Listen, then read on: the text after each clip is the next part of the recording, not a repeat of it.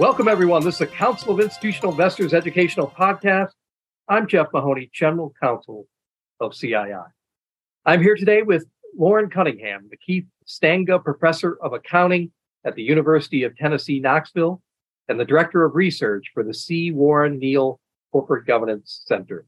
We're also joined by Sarah Stein, Associate Professor and the Deloitte Foundation Faculty Fellow in the Department of Accounting and Information Systems at Virginia Tech. Professor Cunningham and Professor Stein are two of the co-authors of a new report entitled Audit Committee, the Kitchen Sink of the Board. The report summarizes the results of a research study capturing 2,200 minutes of interviews with audit committee chairs or members of the investment community, and those charged with preparing proxy disclosure. The report will be published by the Center for Audit Quality. Welcome, Professor Cunningham and Professor Stein. Thanks for having us, Jeff. Thank you, Jeff. It's great to be here. We also wanted to acknowledge our two other co-authors on this report, Kim Walker and Cornetia Wolf, both at Virginia Tech. So, Lauren, if you'll kick us off, in your interviews, you found that 40% of audit committee participants view the audit committee as the kitchen sink of the corporate board. So what does that mean? And what are some of the consequences to investors, both good and bad, of having a kitchen sink audit committee? Yeah, absolutely. So if we think about the evolution of audit committees dating back to the 1930s, they started with a primary focus on financial statements and external auditor oversight. And then by the 1970s, many audit committees were taking on additional responsibilities related to internal controls, internal auditors, fraud prevention and detection, and compliance with laws and regulations. And then fast forward again, by the early 2000s, that's when we started to see them taking on this primary or shared oversight related to enterprise risk management, or ERM. And then in the last 5 to 10 years, we've been hearing an increasing number of audit committees taking on either a shared or primary oversight related to cybersecurity and data privacy, and now ESG disclosures. And so in our interviews, we wanted to learn more about this evolving set of responsibilities. So we asked audit committee members to talk about the extent to which they're taking on responsibilities related to those newer topics, cybersecurity, ERM, and ESG.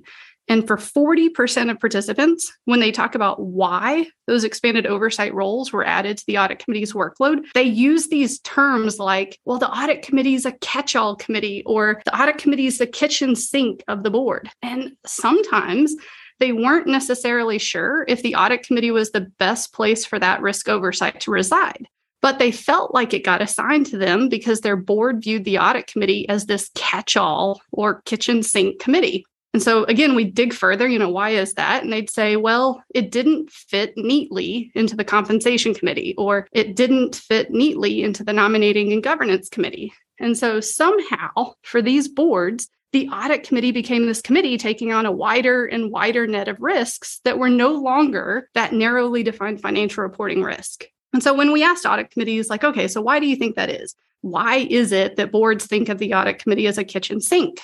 Well, many of them point to how these topics, enterprise risk management, cyber, ESG disclosures, they kind of all tie back to some element of financial reporting. And that might make sense because financial reporting does capture the economic transactions of a company. They also see how those types of risks are similar to overseeing things like a company's internal control effectiveness, or fraud prevention, or compliance with regulations. So they feel like this might be related to something they're already doing. And so you asked, when would this be a good thing? When would it be a good thing to think of the audit committee as a kitchen sink? Well, if you look at the qualifications of board members, often audit committee members are some of the most qualified members as it relates to these highly technical skill sets. Many are former audit partners or finance executives, so they have experience with risk management. They're also very familiar with controls and company operations, and they're used to thinking about the types of disclosures that investors want to see. But I want to say this could be bad as well. So if the audit committee doesn't buy in on why they are the ones assigned to oversee these particular risks, or if they feel like their workload is uneven compared to the other committees, they might find themselves just checking the box to push through their meeting agendas. So nearly unanimously, our interviewees feel like they already have a huge workload and these additional responsibilities somehow still have to get done. And so our report goes on to talk about some of the leading practices and how they are managing that evolving workload. So let me turn to you, Sarah. Based on your interviews, what audit committee disclosures would investors find most useful? Great question, Jeff. So in our report, we highlight 5 ways that committees can polish their audit committee related disclosures in the proxy filing. To make sure we're all on the same page, when we say audit committee related disclosures, we're talking about any part of the proxy that references the audit committee. So this could be the individual director profile information related to audit committee responsibilities and allocation of risk oversight, the audit committee report itself, or information related to external auditor oversight that's oftentimes outside the audit committee report. To answer your question then, let's start really basic, which unfortunately not all companies are doing in their disclosures. Investors want to know, how is the board allocating risk oversight responsibilities to each of the committees? Companies can make this clear in their proxy disclosures by using graphics and tables. Importantly, though, investors really don't want to have to pull committee charters from the website. They'd rather have this information in one clear, detailed disclosure in the proxy. In our interviews with audit committee members, they admit that they're often kind of slow to update their disclosures when their oversight responsibilities evolve. In some cases, an audit committee may start taking on oversight responsibility for an area such as cyber or more recently ESG disclosures, but investors won't actually learn about that for at least a couple more years. Ultimately, it's important for investors to receive timely information about risk oversight. Next, investors told us that they want to see even more detail about the qualifications of the audit committee. Why are these individuals the right audit committee members for this specific company given these specific risks? They want to be able to map the skills of the audit committee members with the types of risks the audit committee is responsible for overseeing. Many companies are now making skill set matrices, and this is a really great start. Companies could consider also including a separate section where they help the reader map those director skills with the risks overseen by each committee. Here in our report, we highlight the Honeywell proxy. This isn't exactly on point, but it does provide an interesting example of the use of graphics to make it clear whether the director has technical expertise, managerial expertise, or working knowledge of specific skills, just to elaborate more on the depth of knowledge in a particular area. Third, investors want to see that directors are being proactive in continuing their education to stay current with evolving business risks. Consider, for example, JP Morgan that recently outlined specific topics of director continuing education in their proxy, or Tech Resources, which is a Canadian firm that goes on to also describe which specific directors received which specific type of training. The Tech Resources disclosure also lists out the presenter, so investors can see when the continuing education is presented by management versus when it's presented by external specialists. Fourth, investors want to see the audit committee tell their story on how they addressed key risks. Here we point to Korn Ferry as an example in our report. Korn Ferry's proxy provides a Q&A section with each committee chair so that investors can see examples of key risks for that specific year and how the committee responded. It's interesting to really note that in this specific Q&A disclosure, it varies by year, so readers know it's not a static boilerplate disclosure. Finally, investors want to see audit committees talk about more than just external auditor oversight. Currently, audit committee disclosures are really heavy on describing auditor oversight, and that is important. It's a big part of their job. And we're all audit professors, and we're training the next generation of auditors, so we know it's important. But as Lauren described previously, we also know that audit committees are taking on a wider set of responsibilities. And with that, their proxy disclosures need to be covering all of the risks, not just external auditor oversight. So that really covers the 5 areas in audit committee disclosures that investors would find most useful.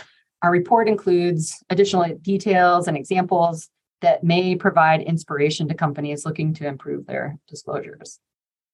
So, Sarah, why aren't more companies already making these disclosures that you just described? Are there any opportunities for the Securities Exchange Commission to improve audit committee disclosure? Yeah, that's a really interesting question, Jeff. And we're hoping that our research will shed some light on this issue. First, let me clarify that in the examples that I gave previously, we found those through our own review of proxy disclosures. I just don't want your audience members to think that those are specific companies that participated in our study. Back to your question, though, our analysis suggests one major root cause for why companies aren't disclosing more about audit committee oversight. They're just not hearing a demand for more information from investors. So unanimously, our audit committee participants said that they have never received a question about their audit committee oversight disclosures. Some of them have received a question here and there about auditor retention, but not about information in the proxy being inadequate. The investor participants in our study kind of admit that they're using their engagement opportunities on other topics like compensation or ESG. So then what happens in this scenario? Well, audit committees assume that investors are happy as is. And investors wonder why companies are expanding their proxy disclosures in other areas, but are not expanding their audit committee related disclosures. So this is really great that you invited us for this podcast because our analysis suggests that investors are the solution to this problem. If you as an investor are not happy with a company's proxy disclosures, then the company needs to hear from you. We recommend using time and engagement opportunities to ask questions and then update your voting policies to consider the additional information that you want. If boards are seeing that voting policies are taking into consideration their expanded set of responsibilities or this additional information, then we expect they'll expand their disclosures. And ultimately, if you aren't satisfied with what you read in the disclosures, let's say you don't think the audit committee skill sets align with the risks, or you don't think the audit committee is detailed enough in how it's addressing the risks, then vote against the audit committee. That's the clearest communication possible. To the last part of your question, though, we hesitate to recommend specific SEC intervention here because the worry is that it just becomes a new cookie cutter disclosure that investors are yet again left in the dark because many audit committee disclosures look the same. There are definitely opportunities, as we've kind of highlighted previously, for more systematic disclosures, but companies also need to feel encouraged to tell their story in a way that is relevant for the company. So Lauren, back to you. Your paper discusses some leading practices in how audit committees can share oversight responsibilities with other board committees to help allocate the workload across committees. Can you discuss some of those leading practices and how they might benefit or harm investors? Absolutely, Jeff. Many of the risks that we've been talking about today, cybersecurity, enterprise risk management, ESG, they will often need attention from more than one committee because these are enterprise-wide risks affecting many aspects of the business. And so they need multiple perspectives and multiple types of expertise from within the board. The leading practices we heard all relate back to one thing: clear communication across committees. Now, how you achieve that clear communication probably depends on the culture of the board and the types of directors chairing each of the committees.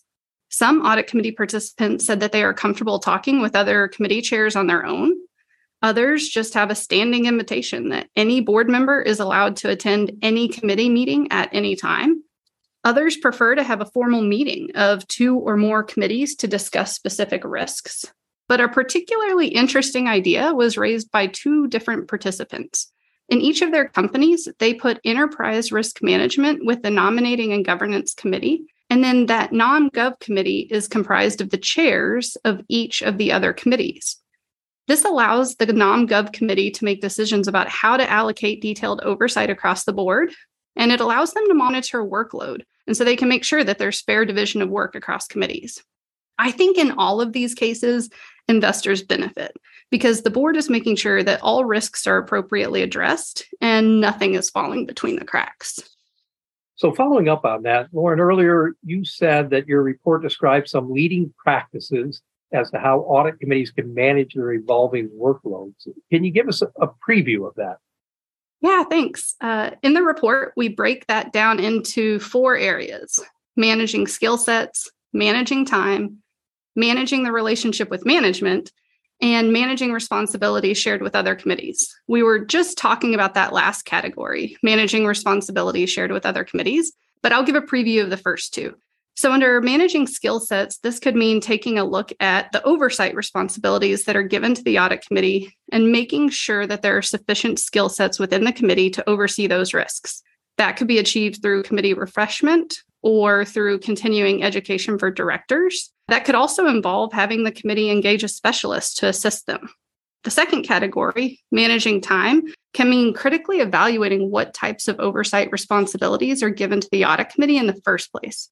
Or it could mean making the best use of time given the oversight responsibilities assigned. As for the former, taking a critical look at assignments in the first place, nearly 1/3 of our participants recall thinking about where to assign a specific responsibility, and they purposely chose not to assign it to the audit committee. And the reason was because they were concerned about the workload that was already placed on that audit committee. In another case, nearly 1/4 of our participants recall a time where they actively pushed back on the board. So imagine a board saying, wow, they're having a discussion. We think this is a great area for the audit committee. The audit committee chair pushed back on the board because they believed it was something that needed that broader strategic discussion at a board level. So they did not think it'd be appropriate to reside within the audit committee. So as for the latter, managing what you've already got, our participants discussed the importance of a well-planned agenda. They talk about planning ahead to map out key risks over the course of the year. And they talk about having a chance to deep dive on each of those topics. So you can spread it out over the course of the year so that each meeting you're deep diving on one specific topic. They also talk about the importance of working with management on the types of materials given ahead of time. They don't want to use meeting time to recap what was already provided. Instead, they want to use meeting time for discussion and analysis. Many audit committees also recount needing to tap into their personal time to get through the growing volumes of information they're reading ahead of time. And many are willing to stay in meetings longer than planned or add unscheduled meetings to ensure topics get enough attention. But that's just a preview of what we talk about in the report. I hope that listeners head to the CAQ website and look for the report, Audit Committee, the Kitchen Sink of the Board. That concludes our podcast episode. On behalf of the Council of Institutional Investors, I want to again thank our special guests, Lauren Cunningham, the Keith Stanga Professor of Accounting at the University of Tennessee, Knoxville, and the Director of Research for the C. Warren Neal Corporate Governance Center, and Sarah Stein, Associate Professor and the Deloitte Foundation Faculty Fellow in the Department of Accounting and Information Systems at Virginia Tech. If you have any questions or comments regarding this podcast, please feel free to contact me at Jeff, Jeff, at CII.org. Until next time, I'm Jeff Mahoney. Thanks for listening.